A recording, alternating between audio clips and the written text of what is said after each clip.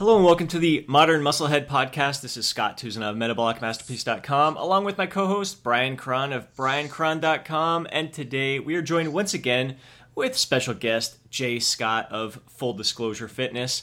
We are going to be sharing some insights into what's been going on in our physique journeys and get some insights into what it's been like for Jay to enter his 36th or 37th year of life here. He recently celebrated his 36th birthday. Dude, happy birthday. 36. I'm 36. Not 37. Scott, I'm just playing. 36, you're entering your 37th year. Yeah, Dude, okay. that's me too, man. I don't like had to a think of it that way. 42nd birthday, and you said I was 43, man. Like, I mean, everyone's wishing me a 43rd birthday, and I'm like, where are you getting this? They're like, oh, it was on your podcast. I'm like, fuck no, I'm 42, man. I'm 40. So I don't know. See, we can see our insecurities coming out here. Yeah. But the honest truth is, I still feel good. I still feel good in the gym. And earlier, before the call, Brian was talking about the fact that he had a really good training year at 36 or 37. So it's different with bodybuilding than it is like in the NBA, because you can push on past all this stuff, you know. No doubt. That's one difference, yeah. I totally agree with Brian as well there. When I was 35 going on to 36, that's when things really turned around for me. It's been since that point that I've made my best progress ever since 35, 36 on. I think a lot of it comes down to experience as well, just really knowing our bodies, what works for us, training a lot smarter more than anything. And I think as we age, just paying attention to smart, focused technique and form, so you keep all the tension on the muscles and not feeling so much aches and pains in the joints. So, and it's also been the time since I shifted from a lot of the, I guess, trendy short burst workouts to just bodybuilding, physique training. And I think as we're aging, it's one of the best approaches to take in terms of working out and training. I find it a lot easier on our body than some of the other heavy lifting and high impact stuff that I was doing previously. Yeah, I agree with that. I think that the older you get, the more you have to work with your mind.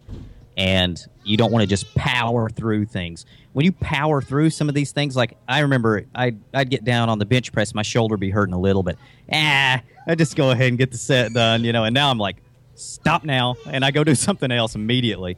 And I have, if anything, I'm not going to say I have less aches and pains, but there's less danger of me rupturing something now, I think, than there ever has been. I think that I'm safer now. Yeah.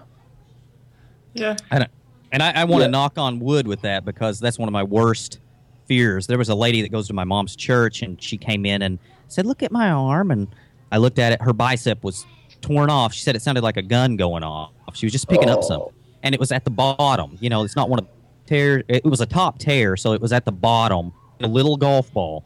And she's, 70 years old. And she said, do I have to get this fixed? And I said, go talk to your doctor, but, they may not fix it at this point unless you're, worried about your guns. Yeah, exactly. But that's what you don't want to happen, yeah. Yeah, like I'm certainly not as strong as I was back then. But then again, I don't really train exclusively for strength the way. So I did go through a period where that's all I cared about. And, but then, I was never more injured than I was during that phase. And yeah, just certainly, bodybuilding, you can keep pushing it well into your 40s. If you just got to stay healthy, and you got to stay. You have to be a lot more on top of like the what they call the restorative end, like your sleep and your eating patterns and stuff like that. You can't really be a douchebag quite as much, but it does work. Yeah, exactly. I agree. I think that it becomes more of a mental game, and just trying to stay on top of it and not just power through physically. I think that that's pretty much the way every sport ages. You got the older guys, they're using their mind to beat the younger guys. They're not using their body to power through. So you have to transfer into that as you get older. Yeah, absolutely. Man, I'm bummed that I didn't get to see you when I was cutting through Kentucky there on my way to Tennessee during vacation. It's tough when we're in the car for a 9 or 10 hour drive to get through. But man, that's a beautiful country in your area there. I love the little the mountain ranges and the fields. It's just gorgeous area. Down in the hollers. Yeah, it's pretty. Man, it's nice down here. It really is. And I'm from deep. I mean, I'm cutting out right now 80% of my accent. I used to talk like this, you know. I mean, it was really bad, you know. I mean, I was just draw everything out, and I can't even hardly talk like that no more. But that's a good thing. I was gonna say, man, like especially like in Tennessee. In Tennessee, I couldn't understand what the hell they were saying. Like there were people. I'd be walking my dog around, and people come up to pet him, and they're like, it's like they're asking me questions, but I'm like, what the hell are you saying? Like I was clueless. I'm like, wait. You guys must have to go to school to learn this. There's here in Canada, we learn French and English. It's like every state you have to learn a different language because I had no idea what the hell they were saying. It was the most bizarre experience ever. What kind of dog is that? Is that a golden retriever? No, at least that I can understand. But they talk fast, and even though they draw some stuff out, it was like a whole different language. It's very interesting. And I mean, I know other people from Tennessee who didn't sound like that, but it was a bizarre experience. But beautiful area for sure. I start going back into it when I go home. Like I'm right on the border of Kentucky and Tennessee, right southeastern Kentucky. And when I go down there, it starts coming back. Like when been going down there playing basketball. And I just find myself talking like I used to, and I'm like, and it fits in. You know, nobody says a thing. That's the way you talk. They think you're weird if you don't talk like that. Yeah, exactly. That's wild. So what's been going on with your physique journey? Where are you at right now? What goals do you have, and what's been going on with training and nutrition? Well, I have switched up a lot of things. I'm leaning out again, so that's the number one goal right now is get lean. And try to stay that way, which I've never been able to do. I mean, I'm pretty open and honest about the fact that I get really lean and then I slowly or sometimes quickly get back out of leanness, get fat, in other words. And it's because I love food so much and I love to eat at night. That's pretty much what it's been. So I've started intermittent fasting in a sense, or maybe it's carb backloading. I know Brian loves these names because he put on Twitter the other day. We used to call it what? Forgetting to pack your lunch and not eating breakfast and forgetting to pack your lunch is what they used to call intermittent fasting. And the truth of the matter is that you have to kind of put a name on something. It's like if you had an iPhone, but you just called it little box with a screen. I mean, people would be like, what? You know? Yeah. So you have to put something on it. But what I do, I'll tell you what I do, and then we'll talk about it. Get up in the morning. I haven't cut breakfast out completely. I eat 115 grams of egg whites and one slice of 45-calorie toast. And then at noon, I have one serving of plain Greek yogurt, so I'm totaling about 200 calories. And then I go to about 5 or 6, and I eat 12 to 1,300 calories from 6 to 9, and I go to bed.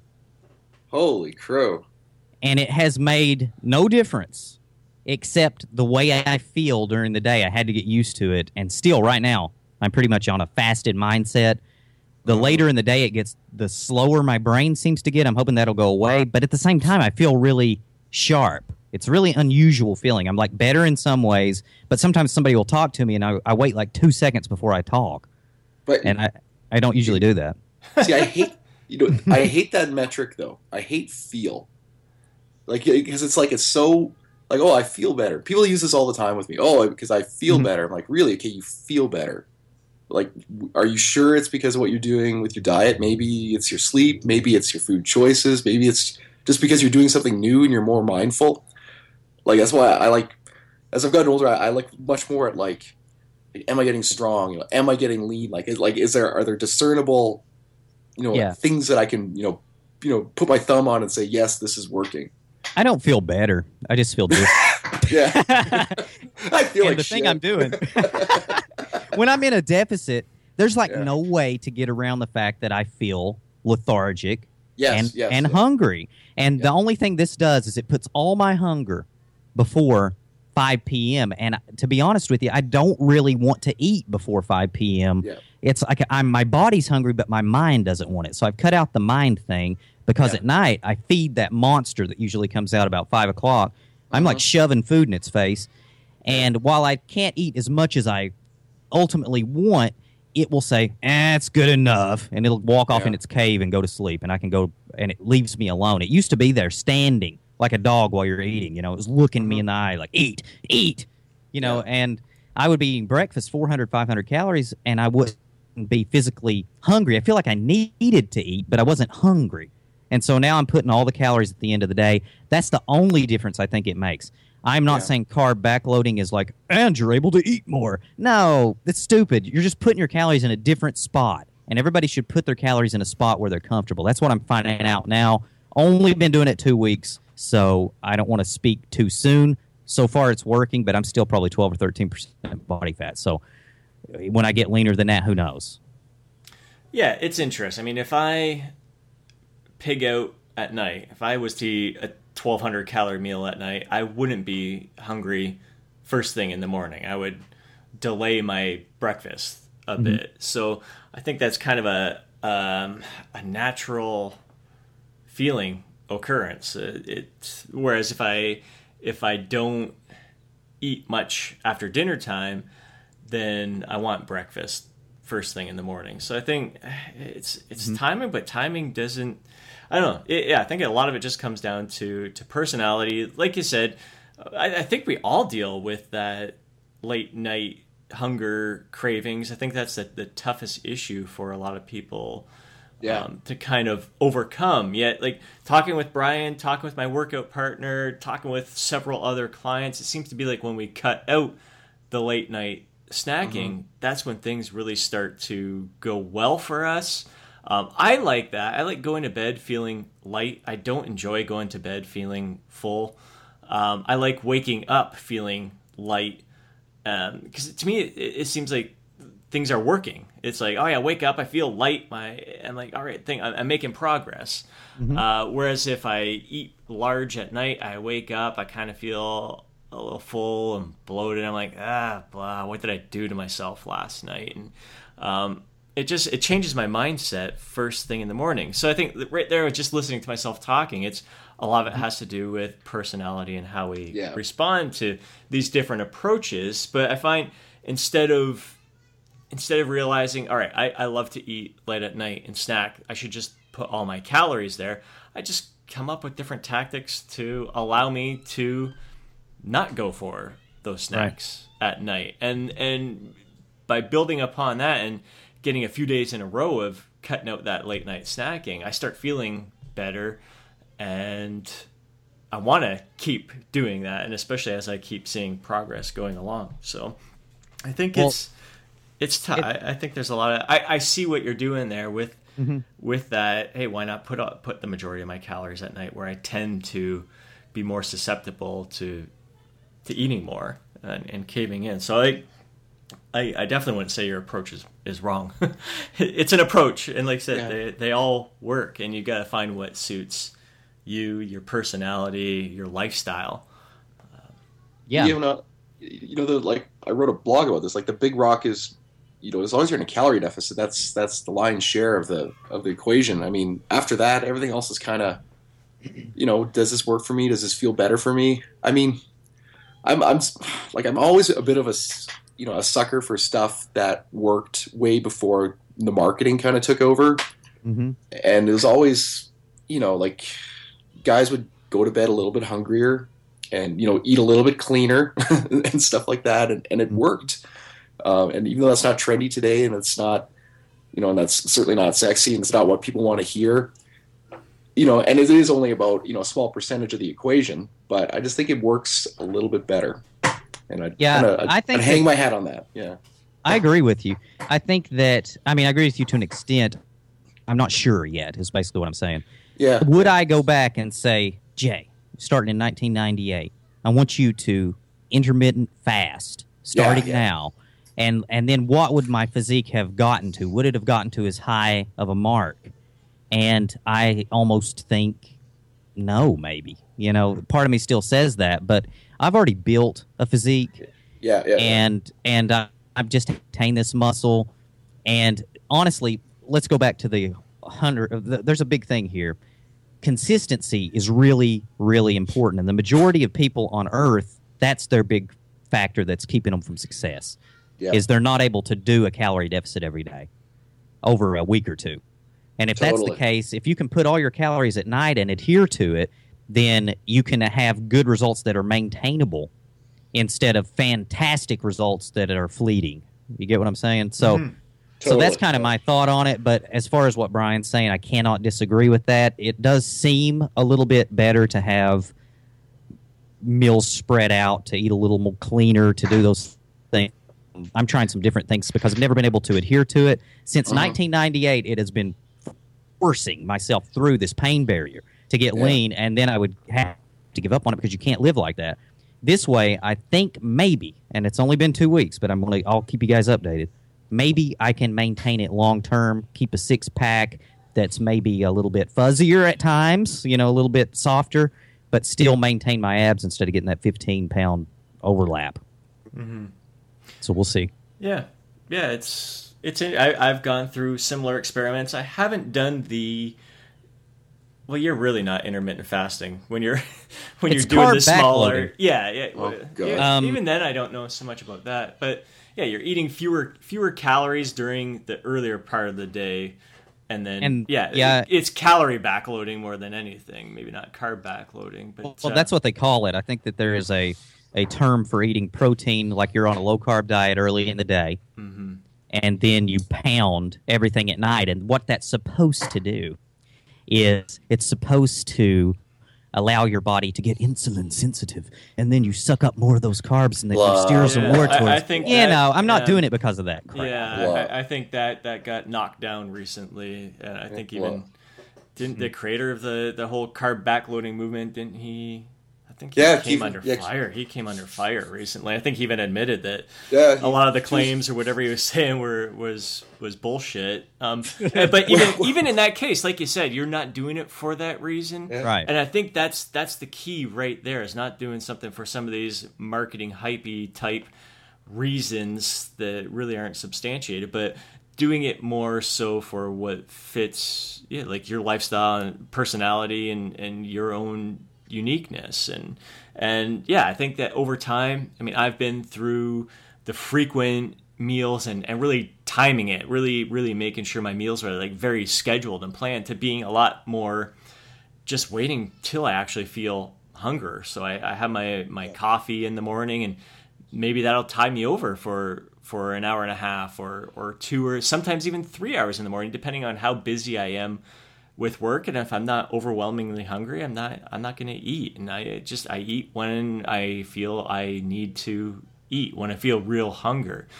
So there are some mornings where I would be intermittent fasting, I guess, according to some people, or I may delay my breakfast until 11 a.m. or something like that. And I just go with work, but I wouldn't put a label on how I'm eating. I'm intermittent fasting today. But yeah, I've tried intermittent fasting, not in the sense of delaying my meals every day until 2 o'clock in the afternoon, like some people tend to do. I have done Brad Pilon's Eat, Stop, Eat, where it's once or twice a week. You go for like a 24-hour period where you're not eating. So it might be from 2 in the afternoon to 2 in the afternoon. So every day you're eating, which I kind of liked the idea, compared to, I did that for 6 weeks. And then I did another intermittent fasting program where it was like 36-hour fast every 5 days. And I did it because I was always someone who, I thought if I didn't eat frequently, if I didn't eat first thing in the morning, I would crash, and because I have been known to faint if I go too long without food. Mm-hmm. And I wouldn't say I felt great on it. I didn't. I wouldn't say that at all. I didn't feel great with it. It didn't suit me because I can do it. What made me happy was that, holy smokes, okay, I can go 24 hours without eating. Well, if you do that once a week, I mean, you're not. Listen, it took 5 days before I even started getting used to it, going all day without eating. The body's very adaptive, but if you do morphine one day, like if you take a big shot of morphine, you're not addicted to that. You do it 3 days, 4 days, your body starts being like, where's my morphine? Yeah. And the thing about it's the opposite too. If you're doing a good habit, your body has to get used to it. It's like, I guess there's no food in the mornings now. So we got to stop, throwing these triggers. And I think you can get used to most anything. Most people can if you give it enough time. But you got to be careful. You can't pass out. I mean, that's horrible. Yeah. I've had those kind of feelings too. I don't know if I want to put myself through, especially when what I'm doing is working, the frequent meals, eating breakfast. It obviously works for me, and it works for a lot of other people.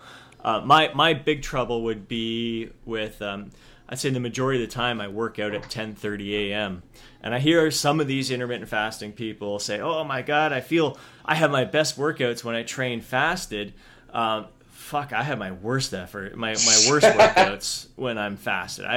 If I eat, most of the time I'm eating 60 minutes before my workout, and by the end of my workout, I'm hungry. Like, I'm ready to eat then. If I don't eat before my workout, if I'm like in a fasted state, I'm hungry the second I get in there, and I find I'm distracted, and I don't perform the way that I typically would with food. So it interests me. I'm definitely not saying you can't have a great workout in a fasted state. I don't want to say that people are lying when they're saying that. I just what gets to me was when I do hear some of these fasting proponents say that training fasted it's the best way to work out. Because I have the most energy in a fasted state, everyone's going to have a better workout if they're like that. Yeah, that's wrong. That's bullshit, man. I definitely don't. And the vast majority of my clients do not. I mean, I see the way it is, especially with the early morning clients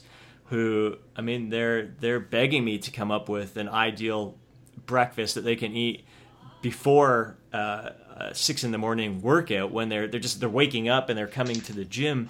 They're like, if I don't eat, I'm screwed. I don't have the energy to get through this workout. But if I eat, it's really close to my workout. I don't want to feel that food in my stomach rolling around there. So what's the ideal breakfast? But I know just from my personal experience and clients' experiences, most people do not do well training in a fasted state. I have to say, I believed that too. And then I gave myself a week, and I'm training. I'm just as strong. It's really strange. I mean, I was right in your group. You got to understand. I only tried this because Gregory O'Gallagher came on my show and was talking. And I'm not saying, listen to this. I just put my calories in a different spot. I'm not saying anything about it being more beneficial or anything, okay? Mm-hmm.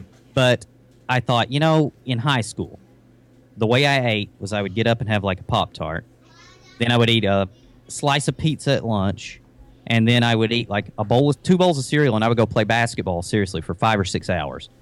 And then I would get either a large pizza, I'm not joking, a large pizza or 5 items off the extra value menu at Wendy's.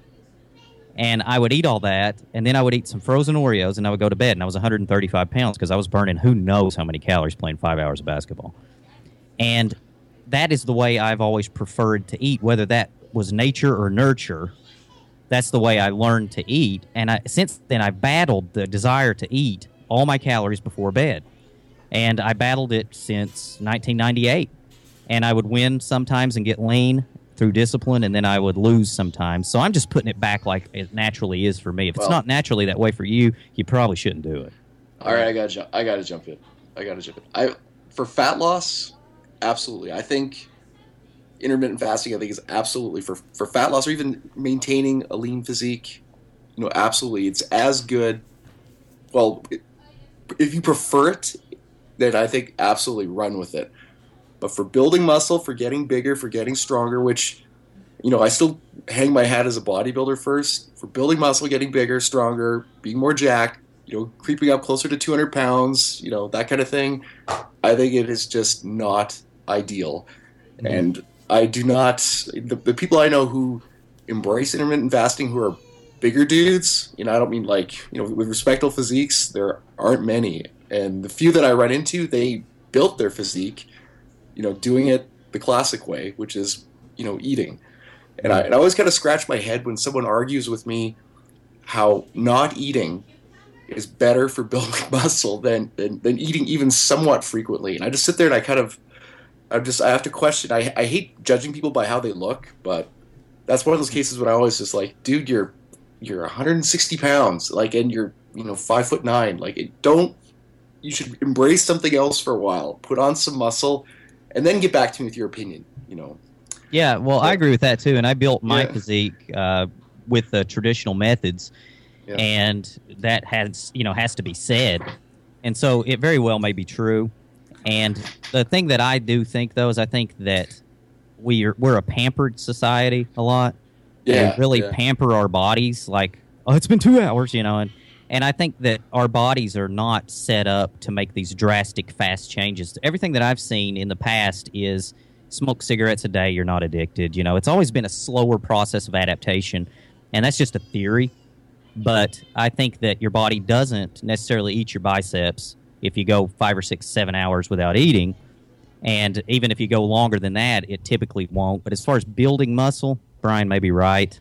If it gives you any kind of edge and you're a serious bodybuilder, maybe you should go for the possibility of an edge. You know what I mean? Possibility of. Yeah, I think it's going to boil down to personal preference. And I definitely know people who really embrace the intermittent fasting lifestyle. They're maintaining their physiques, getting a little stronger, they're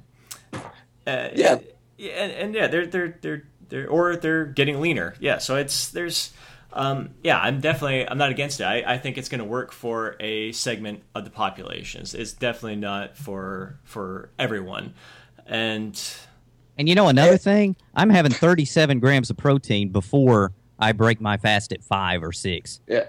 So I haven't abandoned this completely. It's not. Yeah, you're not like I'm not eating nothing. Yeah, you're not. Yeah, wait until 2 o'clock to have your first meal there. It's different. I think for fat loss and for smaller people, especially smaller guys like us, Jay, it's a little easier. There may be a better benefit to the intermittent fasting because we can have some larger meals, the fewer meals you eat. I know that when I'm in a caloric deficit, 3 to 4 meals a day works really well for me. But when I'm in muscle building mode, when I have a larger chunk of calories to play with, I feel like crap on 3 to 4 meals. I definitely need to spread my meals out a little bit more. I'm not someone. I think maybe that's why the intermittent fasting or calorie backloading or carb backloading doesn't sit so well with me, is because I'm not someone who enjoys feeling full and having really, really large meals. I think that's a big part of it. Go ahead. Yeah. Yeah, and then people will straw man you. They'll go, I'll argue. I'll say, well, intermittent fasting for building muscle, it can work, but it's certainly not optimal. And then they always respond with, well, 7 meals a day isn't optimal for me. And I'm like, well, dude, like who said 7 meals? Like breakfast, lunch, and dinner, however you want to place it. Just start there. That worked for, it seems to have worked for a few years. So like, start there. You don't have to go right up to like full on Tupperware bro. Mm-hmm. And Steve Reeves. Yeah, exactly, man. It's like you don't have to go to 7, man. You don't have to go to like just having just one feeding period a day. Though, again, when you're trying to add size, it's just not ideal. Like I don't know. I can count the people on one hand who are successful at it. So I mean. I would have to agree with you on optimal for size increases.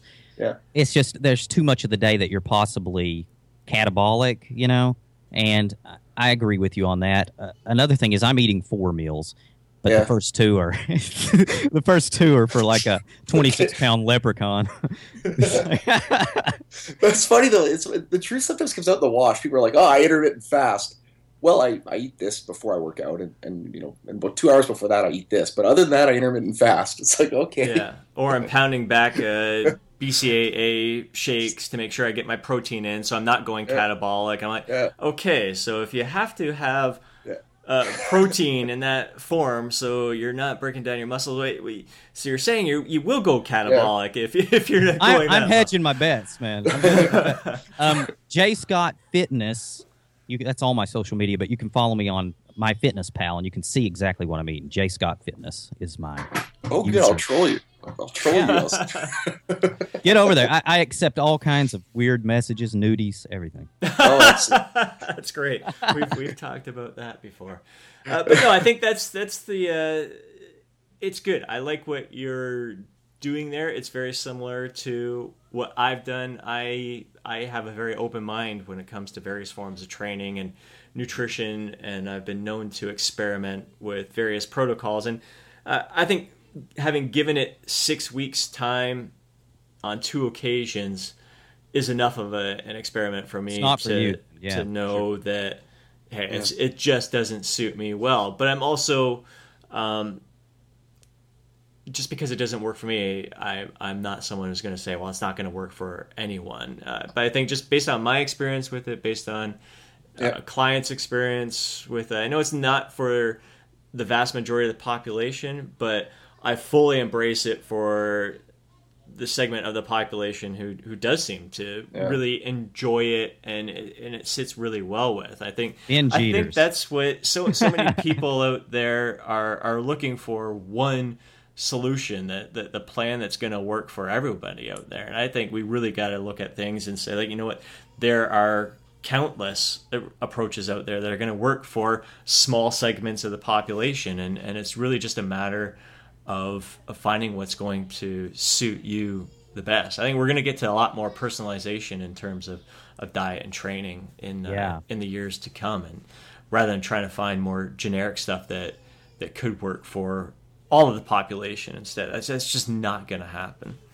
Calories and protein, that's your main thing within a 24-hour period, and then maximizing is down to the timing and all that. That would maximize. But if you get your calories and your protein correct. Now, I wanted to talk about this, so I'm going to throw this out there and let you guys talk a minute. 120 to 130 grams of protein is what I've been taking in. I've dropped it. And the last time I was on your show, I told you I'd missed a total of 5 weeks when my best friend died. I mean, I was in depression. And about 5 days other than that where I didn't get a gram of protein per pound of body weight every day. And I was attributing that to my success, okay? Lately, I've dropped the protein a little. I've given up I've been up my fats and carbs, and I've dropped my protein. What do you guys think about protein intake per day? What's optimal? Ooh, protein. I'm I can sound funny here. I eat way more protein than I know I should. And it's funny, when I work with people, I always bring their protein intake down. Like, I mean, I work 99% with guys, so I typically bring their protein down, unless they're eating low protein, which my clientele typically doesn't. But me myself, I gravitate towards a higher protein diet, and I fully admit that it's wasteful and it's kind of expensive carbs, and I could do just as fine with higher carbs. Probably do better with higher carbs because I'm doing a little bit more cardio now. But I'm a notorious overeater. You know, Scott's seen me eat. It's ridiculous. and so I find when I load up on protein, especially if I eat it first in the meal, I can kind of like you were talking about earlier, I kind of satiate that beast. So I'm a little because I will always finish if I'm given something, unless it's shitty, I will finish it. So if I start with protein and I kind of overeat that, there's less carbs for me to inhale later, and certainly no desserts. And so to answer your question, I'm always around 250 grams a day, I'm sure. Okay, so we got a high protein guy. Yeah. Now what about, and it works, there's no doubt about it. But it works. Yeah. Not sure it's 100% necessary. I'm finding out right now. I seem to be fuller. I seem to be fuller because I get really flat when I diet. And I've got about 170, 180 grams of carbs a day now, and I seem to be fuller and not losing so much muscle size so far. But, it's been a couple weeks since I've been doing this. So what about you, Scott? Mm-hmm. Yeah, I recently, I'd say about 6 months ago, started going a little lower, more towards the 1 gram per pound of body weight. Mainly looking at the research. Just I think it's probably around the time where Eric Helms and that team of people came out with it wasn't their nutrient timing one. It was one of their bodybuilding, their big meta-analysis there, and just their recommendation of 1 gram per pound Yeah. body weight was kind of the general thing. I'm like, you know what, I'll play around with that and lower it, because I naturally tend to gravitate towards higher protein. I just really enjoy it. Yeah. But yeah, dropping it down to a gram per pound of body weight, or just a little bit below that, I can't say I've noticed a difference, negative or positive, because of it. Interesting, because that's what I've been thinking too. I've always been notoriously low on fats. So I'll be at 20 grams of fat and I'm fine. Yeah. And I'm trying to get my fat up to about 40 grams, 30s anyway, and then I'm trying to keep my carbs higher, which actually spares protein. So I think I'm going to get away with it, and I may even drop it down as I up my calories back to maintenance. I may drop it down like 110 or 120 between there, maybe just slightly over 100, and see what happens, because as you up those carbs, you don't have to consume that protein for energy. Your body will spare that. So it's interesting, and I think it's worth experimenting with, even though I've always been an advocate of 1 gram per pound minimal. It's just a general guideline. Yeah. That's all that has ever been. It's a general guideline, little safe practice there. Yeah, it's an interesting area. I wouldn't want to be dropping it too much lower than that. And it's interesting. I mean, there's Dr. Jose Antonio. He put out a study that was well above the 1 gram per pound of body weight, and that produced some pretty exceptional results. So they're just, I think right now looking, I think some of the others, his colleagues were kind of picking apart some of the limitations of that study, but it gave us some food for thought and some reason for future studies in that area to see if higher protein there may very well be some exceptional benefits to it as well. But then you see the other areas of study going on right now where they're saying lower is good as well, but it's not also as what you're consuming, it's how much you're absorbing. But of course those studies are usually kind of backed by companies who have those digestive enzymes products, supplements behind them, and saying that you'll absorb more protein. You don't need as much protein as long as you're absorbing it. Hey, take my supplement, by the way. Aminogen. Yeah. Yeah, I think that it differs from person to person. I think different people's digestive tract absorbs different amounts, and you kind of have to experiment for yourself once you get these basics down and see what works for you and see what keeps you happy enough to be consistent with your nutrition, because that's one of the biggest things. Is it's just so hard to be consistent if you're going against your grain. Yeah, I think in a deficit, and research has shown that above 1.1, above 1 gram per pound body weight can be beneficial, more so for that satisfaction, the feeling, because it tends to make some people feel fuller. Yeah. Now you're saying that more carbs are making you feel fuller, so you gotta kind of know yourself. The interesting thing about that is I'm having 37 grams of protein, almost pure protein. I have 1 piece of dry toast, but until 5 or 6 o'clock, and then I'm eating 90 or 100 grams of protein, right, in one meal, pretty much from 6 till 9. So really, that would count as a high protein meal, even though the total for the day remains a little low. Yeah. So, and the interesting thing about that is that, I mean, you could have segments of our industry attack you there and say, oh, well, you can't absorb more than 30 grams of protein per meal. You're consuming 90 there, so you're just wasting 60 of those grams of protein because you're eating them all in one meal right there. So that's how fucked up our industry is right now. That's why I think a lot of it does come down to, I think it's important to set aside some of the stuff that you hear, and even some of the stuff that we say on the show. We certainly have even though we tend to have an open mind, we do have some biases. Totally. Stuff works for us, works for our clients. We see it all. But yeah, in our industry, it really helps to set aside other people's points of view. And if something intrigues you, do exactly what Jay's doing here, and as I've done in the past, just try it for a month or two and see how your body responds to it, and then form an opinion on it. I think it's hilarious that people go through one experience themselves, that all of a sudden this is the end all be all and everybody should be doing it, kind of nonsense bullshit out there. Yeah. The main reason I eat high protein, like for me, it's probably 90% just the satiety, because I will eat a lot, and if I have a lot of protein in there, you can kind of hold that back a bit. But if I eat too high carbs, too low protein, I will just there's no off switch. Mm-hmm. Perhaps it's a maturity thing. Maybe I haven't grown up yet, but I just know this makes it easier for me to stay leaner is when I have a lot of protein, even if it is somewhat wasteful. If I can stay fuller and feel more satisfied, then it makes dieting and staying with good body composition that much easier. It's the most satiating macronutrient. We know that.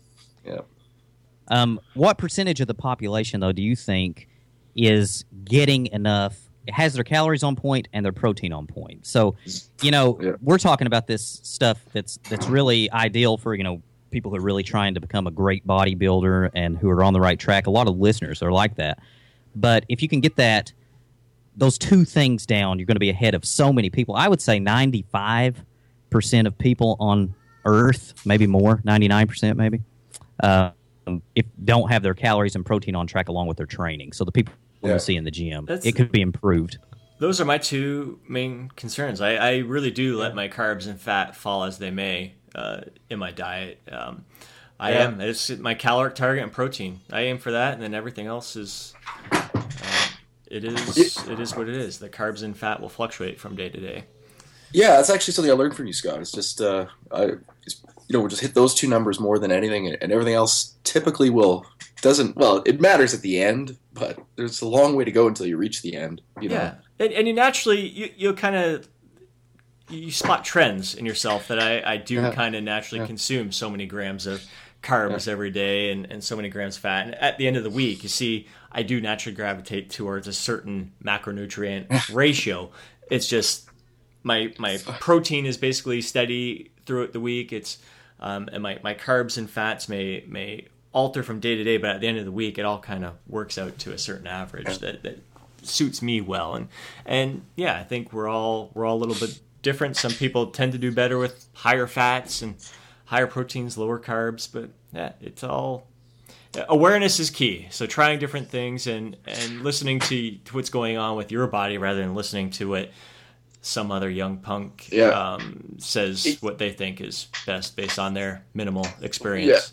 Yeah. And I got to jump in again as the bigger of the three here. I mean, it's like, I don't know. I firmly believe unless you're genetically predisposed to be, a bigger muscular guy, and that's like, those are the cards you're dealt. If you're trying to create that body, I mean, you can't, this whole new trend nowadays where people are being so hyper controlling of their macronutrients, like year round. Mm-hmm. I mean, I think it's great. The mindfulness is great, and it's super important while dieting, and it's a quality I wish I had more of in myself when I'm trying to lose fat. But when you're trying to build your body and just be, I always look at the bros, man, and they eat and they enjoy their food and they eat till they're full and sometimes a little bit more so. And they, it's not so, like, not everything is on a spreadsheet and being so freaking anal all the time. I just feel like creates this fear of food and this fear of, like, because being big and muscular is not a natural thing for your body. You got to kind of like coax it to get there. Mm-hmm.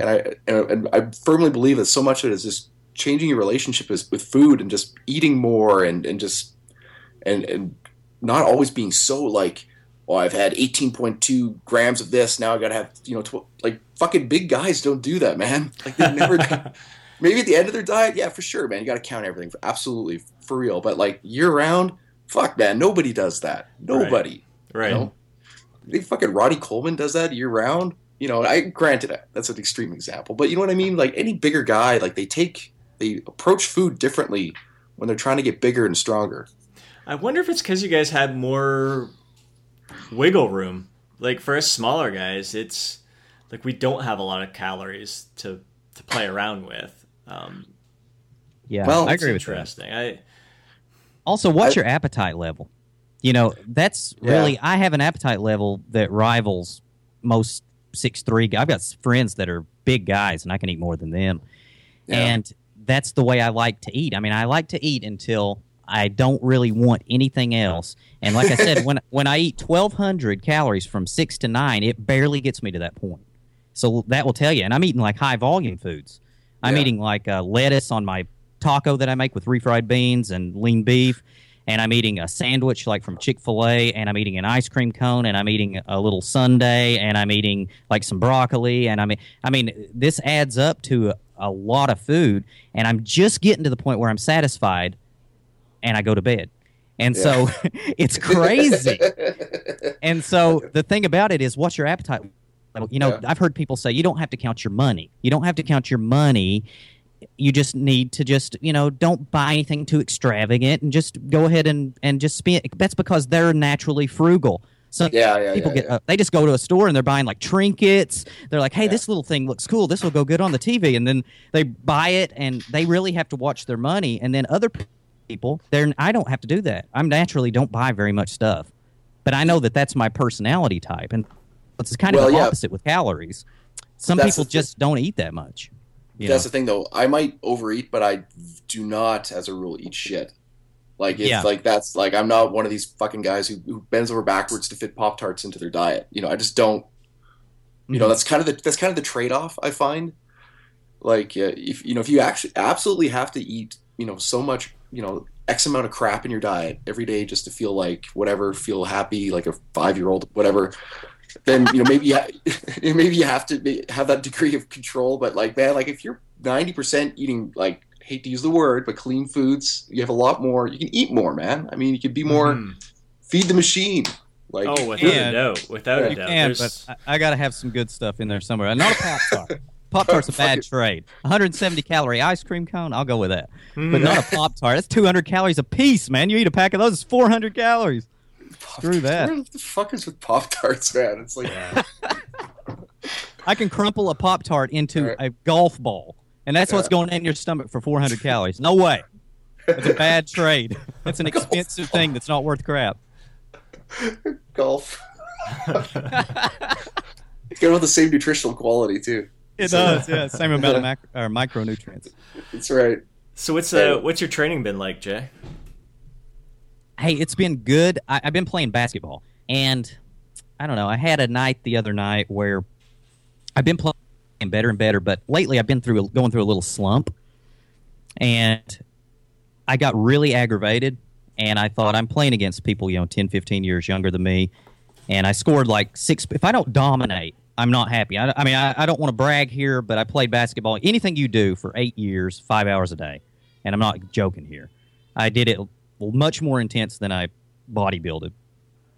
So I went down there. I was doing really well, even though I was kind of out of shape. Now I'm in better shape, but I went through a slump. I'm not shooting good. I got blocked like 3 times, which is not unheard of since I'm 5'6". But I got really mad, and I thought at this point I would have to put a lot into this to crawl out of this slump. And I'm risking tearing my ACL. I'm risking rupturing something. And I thought I got to go back to bodybuilding, and I got a new fire for bodybuilding, and I thought I'm leaving this in my past. You know, it was a really intense part of my life, but I got to leave it in the past. I'm older now, too old for basketball, and something's going to happen. So I went in the gym yesterday, had a really intense bodybuilding workout for the first time in a while. I've been maintaining, but my training, in other words, has went up a notch just in the last couple of days, and I've got a new fire for it again. So I upped my volume, got a really good workout, and enjoyed the workout for the first time in a few months. Even though I kept training, I had steered away from it. I guess it was a little bit of burnout. And sometimes people at home need to realize you may have to steer off and do something like run a 4K, like Brian was saying earlier. Brian said he steered off a little bit. Sometimes you need a vacation. That don't mean quit, but it means maybe have minimal workouts, and then maybe you need a few minutes to go away from it and then to appreciate it again. So that's how my workouts have been going. I'm just now getting back into a real bodybuilding routine after some basketball. So that's awesome. It's good balance, man. Very cool. And what's your training been like, Brian? Actually, it's been really interesting because I finished that diet for that project we did, and I always like to follow a kind of a really low calorie phase with like a hypertrophy phase where I use a lot of frequency, especially for weak body parts. So I hit that with vigor, and it really I got a lot out of it, like hitting triceps, hitting shoulders a lot more. But also I bought Alex Viada's book, you have to forgive me, I forget the title. Hybrid athlete. Yeah, hybrid athlete. Oh, okay. Yes. Yeah, because he's a crazy he's a big freaking dude. Oh, but he's in incredible conditioning. Does he do triathlons and stuff like that? Is he a triathlete and a bodybuilder, or strong as hell? Like he's like a freak of nature. He's Mike O'Hearn. He's like Mike O'Hearn's a freak too. He's Mike O'Hearn without the he's a he's a powerlifter and a triathlete and I just got really kind of turned on by his book, and so I started doing a little bit more cardio. And because I noticed that I was doing cardio during my diet. I'm sure you're getting a drink there, but I thought there's a pause knowing I'm going to rip into you or whatever. Cardio. That's right. Cardio. Well, no, I was doing a little bit for my diet, but I realized that I was so tired by the end. It was just shuffling more than anything. It was like walks in my neighborhood. Mm-hmm. So it really was burning calories, and it was doing what I wanted it to do. It was burn fat and get me ready for this thing, but it really wasn't improving my conditioning at all. And then right after it, I went up in the mountains and I barely finished this long hike my buddy put me through. So I'm like, okay, that's it. I have to get this back in order. So I've been doing some 4K runs and a little bit of interval work. And I'd no interference with my training at all. So it doesn't take that long. And just been kind of enjoying it. I'm just looking at it a little bit differently. I think when you're dieting and you're doing cardio, it's such a chore because everything else fucking sucks. So it's just one more thing that sucks on your plate. But right now I'm eating a lot more, so it feels good. Interesting. It's I mean, there's definitely benefits to including cardio, especially in a muscle building phase, because it helps with removing waste product from the muscles, and it helps for delivering nutrients to your muscles, and just overall health in general as well. And I think based on studies, running probably is the most would it cause the most interference effect with your muscle gains. But when I see the beneficial studies come with cycling and stuff like that, where you're working the muscles and I think anything will work. I have noticed that if I do running, like on the treadmill or just go outside and run, my legs get a little stringier. I have problems with that anyway, and so it exacerbates that problem. But if I cycle, I can do the stationary bike, and I push really hard with intervals, my drop around the knee will actually get better, which is the problem that I have. And so, that's true. But with Brian, your quads are good, right? Dude, it's sick. Yeah, so you're not going to have that problem. I mean, if they strung out just a little bit, you're going to get that back in 2 squat sessions. So. Yeah. For body composition, it doesn't worry me too much. But no, I certainly feel feel a little bit more like an athlete as opposed to just a guy who farts around the gym. So I like that. I've been putting my client through workouts where she's including battle ropes in there. It's something I still haven't done myself. I'm putting her through it, and she's freaking loving it. And from what I hear, it's incredibly lots of great cardiovascular benefits. It's something good for the upper body and the core as well. So you're not always, because a lot of cardio tends to tax the legs and everything, and I find my legs need a bit of time to recover from some of the training. So I don't want to cause too much of an interference effect. I find that the walking my dog is beneficial for me, like the active recovery there. Running, I wish I could run. I do miss running, but knees, hips, ankles, they take a beating. That's the main reason why I stopped. I've ran most of my life and competitively and loved it, and so a part of me misses it.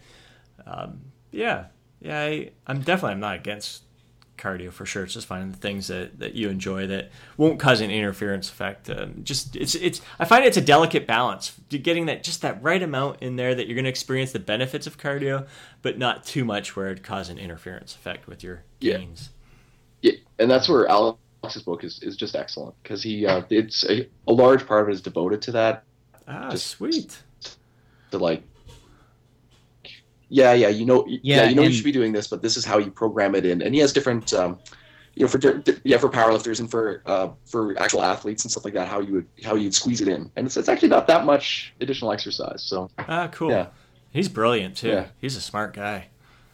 Well, fuck yeah. Yeah. And so what's the plan from here on out? Are you going to be making a change soon? Who, me? Yeah, in your training? No, Jay. You.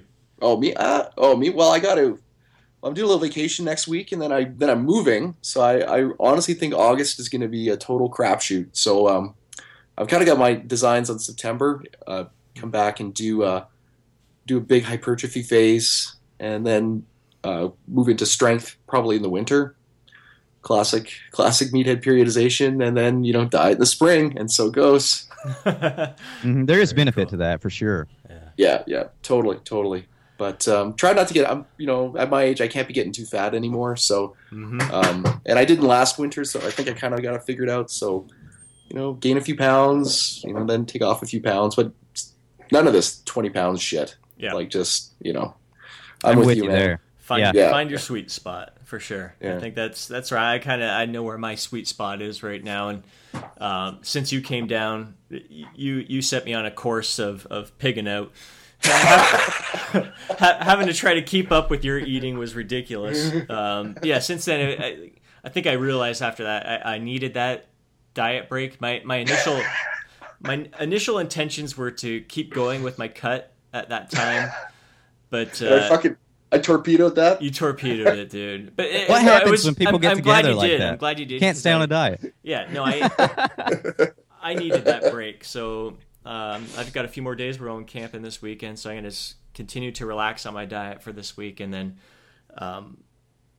Monday I'm going to start dialing things in. It'll be about 9 weeks until my 40th birthday. So perfect. I got my sights on that. It's a big reason why, I guess, to get really freaking cut and jacked there. So I'm going to shred things up for that, and then at that point I should have a nice 5-pound wiggle room where I can gain 5 pounds, and I'm not going to want to gain it too fast. I'll go a little slow and steady approach and do some lean gains, and then get up to that one point where I'm comfortable with about 5 pounds heavier, and then start cutting back just a little bit there, and just periodize things through there. And at that point it's pretty effortless to kind of maintain that look that I want. And training has been going freaking awesome. I am just this has been a year dedicated to experimenting with various frequencies, and I've built my physique on body part split training most of my life there. It's just been like 3 years ago when I started going to hitting every muscle group twice a week, doing some kind of the fat style of training like Layne Norton. It's kind of along that lines of having two heavy days, strength focused days, and 3 hypertrophy days. And my body responded really well to that. And then just this past year started experimenting with other frequencies, and even doing up to 5 days a week. And it's been pretty damn exciting to see how your body responds to the different approaches. And right now we are finishing up an upper lower split where we're in the gym 5 to 6 days a week. So hitting every muscle group 3 times a week, basically. And it's been going well. We're going to shift to a 5-day-a-week full body in a week and a half. And then I'm going to go full bro in September and get back to body part splits and put a good chunk of time. I think we'll do about 12 to 16 weeks of the bro splits, and then make a shift to some higher frequency stuff again. Trying to find that, really planning my year out of, because I find they're really feeding off each other. The various frequencies work really well together, and just trying to find that yearly plan where they kind of really work synergistically together in an optimal way, kind of maximizing the benefits from all of them. Are you finding that all of these things work for a period of time and it's really good to switch? Because I'm the kind of guy that just stays on a split forever. Yeah. And I need more variety. But do you find that it really jumpstarts things and then starts to plateau and then you switch it into another one? Yeah, definitely. And some more than others. Like I find the body part split routines, I can, 12 weeks is freaking awesome. I'm gung-ho. My body's responding great. If I could push it to 16 weeks, it's the last couple of weeks, the 15th, 16th week, the body starts to feel a little beat up at that point. The volume can be a bit, it starts to take its toll on the body. So then it's a good time to switch the frequencies there. But I find with the higher frequency training, I don't know. I guess I need to experiment with it a little bit more. It depends on your approach with the higher frequency training, because this last approach that I took, where there wasn't as much heavy lifting, like I've done one of the high frequency approaches where it was just mainly focused on strength training and lifting in that 3 to 6 rep range. And I found 4 weeks of that, that was it for me. My body was toast. It was great up to that point, but I could only handle it for 4 weeks. Right now, with the approach we're taking, where there's a quarter of our training is focused on strength, the heavy lifting, and the rest is more in the 6 to 12 rep range, and even some lighter stuff in there. Our body can really handle that. And a lot of it depends on how much volume you're having per workout as well. But I find with the higher frequency training right now, our bodies are feeling pretty fresh for the most part. I'm anxious to see how it goes this time around this upcoming month here, because I think we found a really good formula where our body is feeling really good, recovers really well from it, and we always feel a nice pump with everything. So it's been interesting. I think I still have a little bit more to learn about how my body responds and how to set up my training just right with the higher frequency, where I think I can maintain that for a very long time if set up properly, as I have in the past go around there. That's the thing with the strength stuff, is I always feel like I don't get a pump, and so you do your low reps and you're like, I know I worked out hard, but I don't have a pump, I always love the pump so much that I feel like I need it to get a good workout. And that's not true. It's not true. No, again, the lower rep stuff, it definitely helps out. It helps out the pump stuff, the pump work that you do later on. I just find I don't need much of it. Like I said, maybe 15 to 25% of my training at most. I think my sweet spot is 15% of my training in that 3 to 5 rep range. The bulk of my training, like 75% in the 6 to 12 rep range, and then like another 10% in the higher rep ranges. That's where my body, I think that's my sweet spot, where I respond really, really well. So I find I need a little bit of higher rep workout there, and I need a little bit of the really heavy lifting shit in there too. I'm going to bring up something here real quick. I don't do a lot of 3 to 5 reps at all. It's mostly 8 is about as low as I go, 6 every now and then. And what I find, and this probably has nothing to do with anything, don't laugh at me, but I can get a pump in the gym, and I'm massive, right? I mean, I really look big. Take your pictures then. Because within 2 hours, I'm like flated, especially when dieting. That's in more process, but I wonder have more density and more staying power as far as your size goes if you do throw in a lot more of that lower rep range, that strength stuff that maybe is not so volume based. It's like all the capillaries and everything that get good at delivering blood, and then they deliver blood fantastic to those muscles while you're working out. But after that, it seems like I flatten out a lot, and maybe more strength work might actually help with that. The strength work, it definitely creates a more denser look to the muscle. But I think no matter what, the pump work, that if we work in the 6 to 12 rep range, you're gonna get a pump, and that pump's going to disappear. It's gonna shrink up. I think it's no matter what. I think some people argue about the strength proponents will argue, well, it's all show, no go. It's only temporary. They shrink down. You lose it fast. But no, that pump work it's necessary for the growth, and you got to more or less look at over time. What is that 8 rep work doing to your physique over time? Is it helping overall hypertrophy? So even though you're shrinking at the end of the workout, 2 hours later, you're still growing. Month after month type thing, or year after year. That's the most important factor to look at. Yeah, I think so too. We're never going to maintain that pump. That pump is sick. It's always awesome. And actually, sometimes I think the pump is too big in the gym. Like I don't look as good with a bigger pump. I don't see the same kind of separation between my arms and shoulders. If it, like on an arm day, my arms are fill out and balloon out so much that it kind of takes away from the shoulders. And so I don't know. I think nothing wrong with. I don't look negatively on the loss of a pump after 2 hours, but throwing strength workout in there's definitely beneficial. You know, that's the only thing I can think of. It could just be completely genetic that I pump like that. I mean, you can look at my Instagram. There's pictures on there where I look gigantic. I mean, for, you know, my arms, because that's right after I work out. Mm-hmm. And then there you can watch one of my YouTube videos and you're like, does that dude even lift? You know, it's really weird. Yeah. It's like I go up like 2 times, and one of my friends said, I wish I could get a pump like that. And he's big all the time. It looks pretty much the same all the time. And I said, why? So you could look good, you know, look huge an hour, 5 times a week.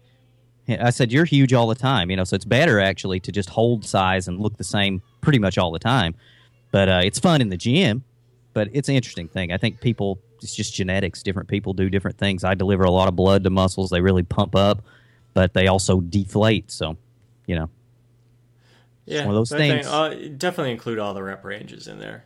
Get some strength in there. Get some high rep stuff in there. I think that's your body responds. I mean, your body adapts to rep ranges faster than anything. So, throwing in different rep ranges in there is probably one of the best things that you could do for yourself.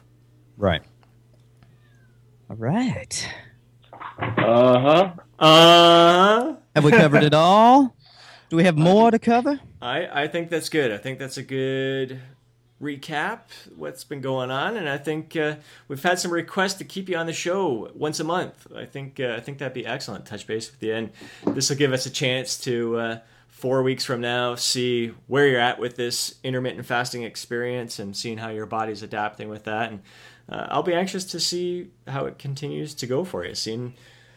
It's going to be interesting to me too. I can go back and listen to this and be like, hey, that's when Jay really liked intermittent fasting or whatever it is that I'm doing. Yeah. But it may turn out to be the greatest thing ever. Who knows? But I'll keep you updated because it's an experiment. I mean, you know, I'm not promoting any type of eating. I'm just sticking my calories at night for a while. So we'll see how it happens. Yeah. You have such a good perspective on it. I mean, you can actually, you know, you can actually evaluate things kind of objectively and for what they are as opposed to what they're kind of hyped up to be. So I certainly look forward to hearing your opinion. I know you're going to make it work for you, but I also know you like to eat, so this will be interesting. Yeah, it doesn't spur my binging so far, and so man, I would love to come on here every month. I love talking to you guys, and anybody listening, go to fulldisclosurefitness.com. You can listen to my podcast, and I'll keep you updated there too. And then I'm thinking I'm going to have these 2 guys come on my podcast very soon. So, fulldisclosurefitness.com and J Scott Fitness on social media. Yes, there you go. Outstanding, man. Outstanding. Great talking with you, Jay. Great catching up. And we'll do this again soon. Sounds great. See ya, boys. Peace out. Yeah. Late.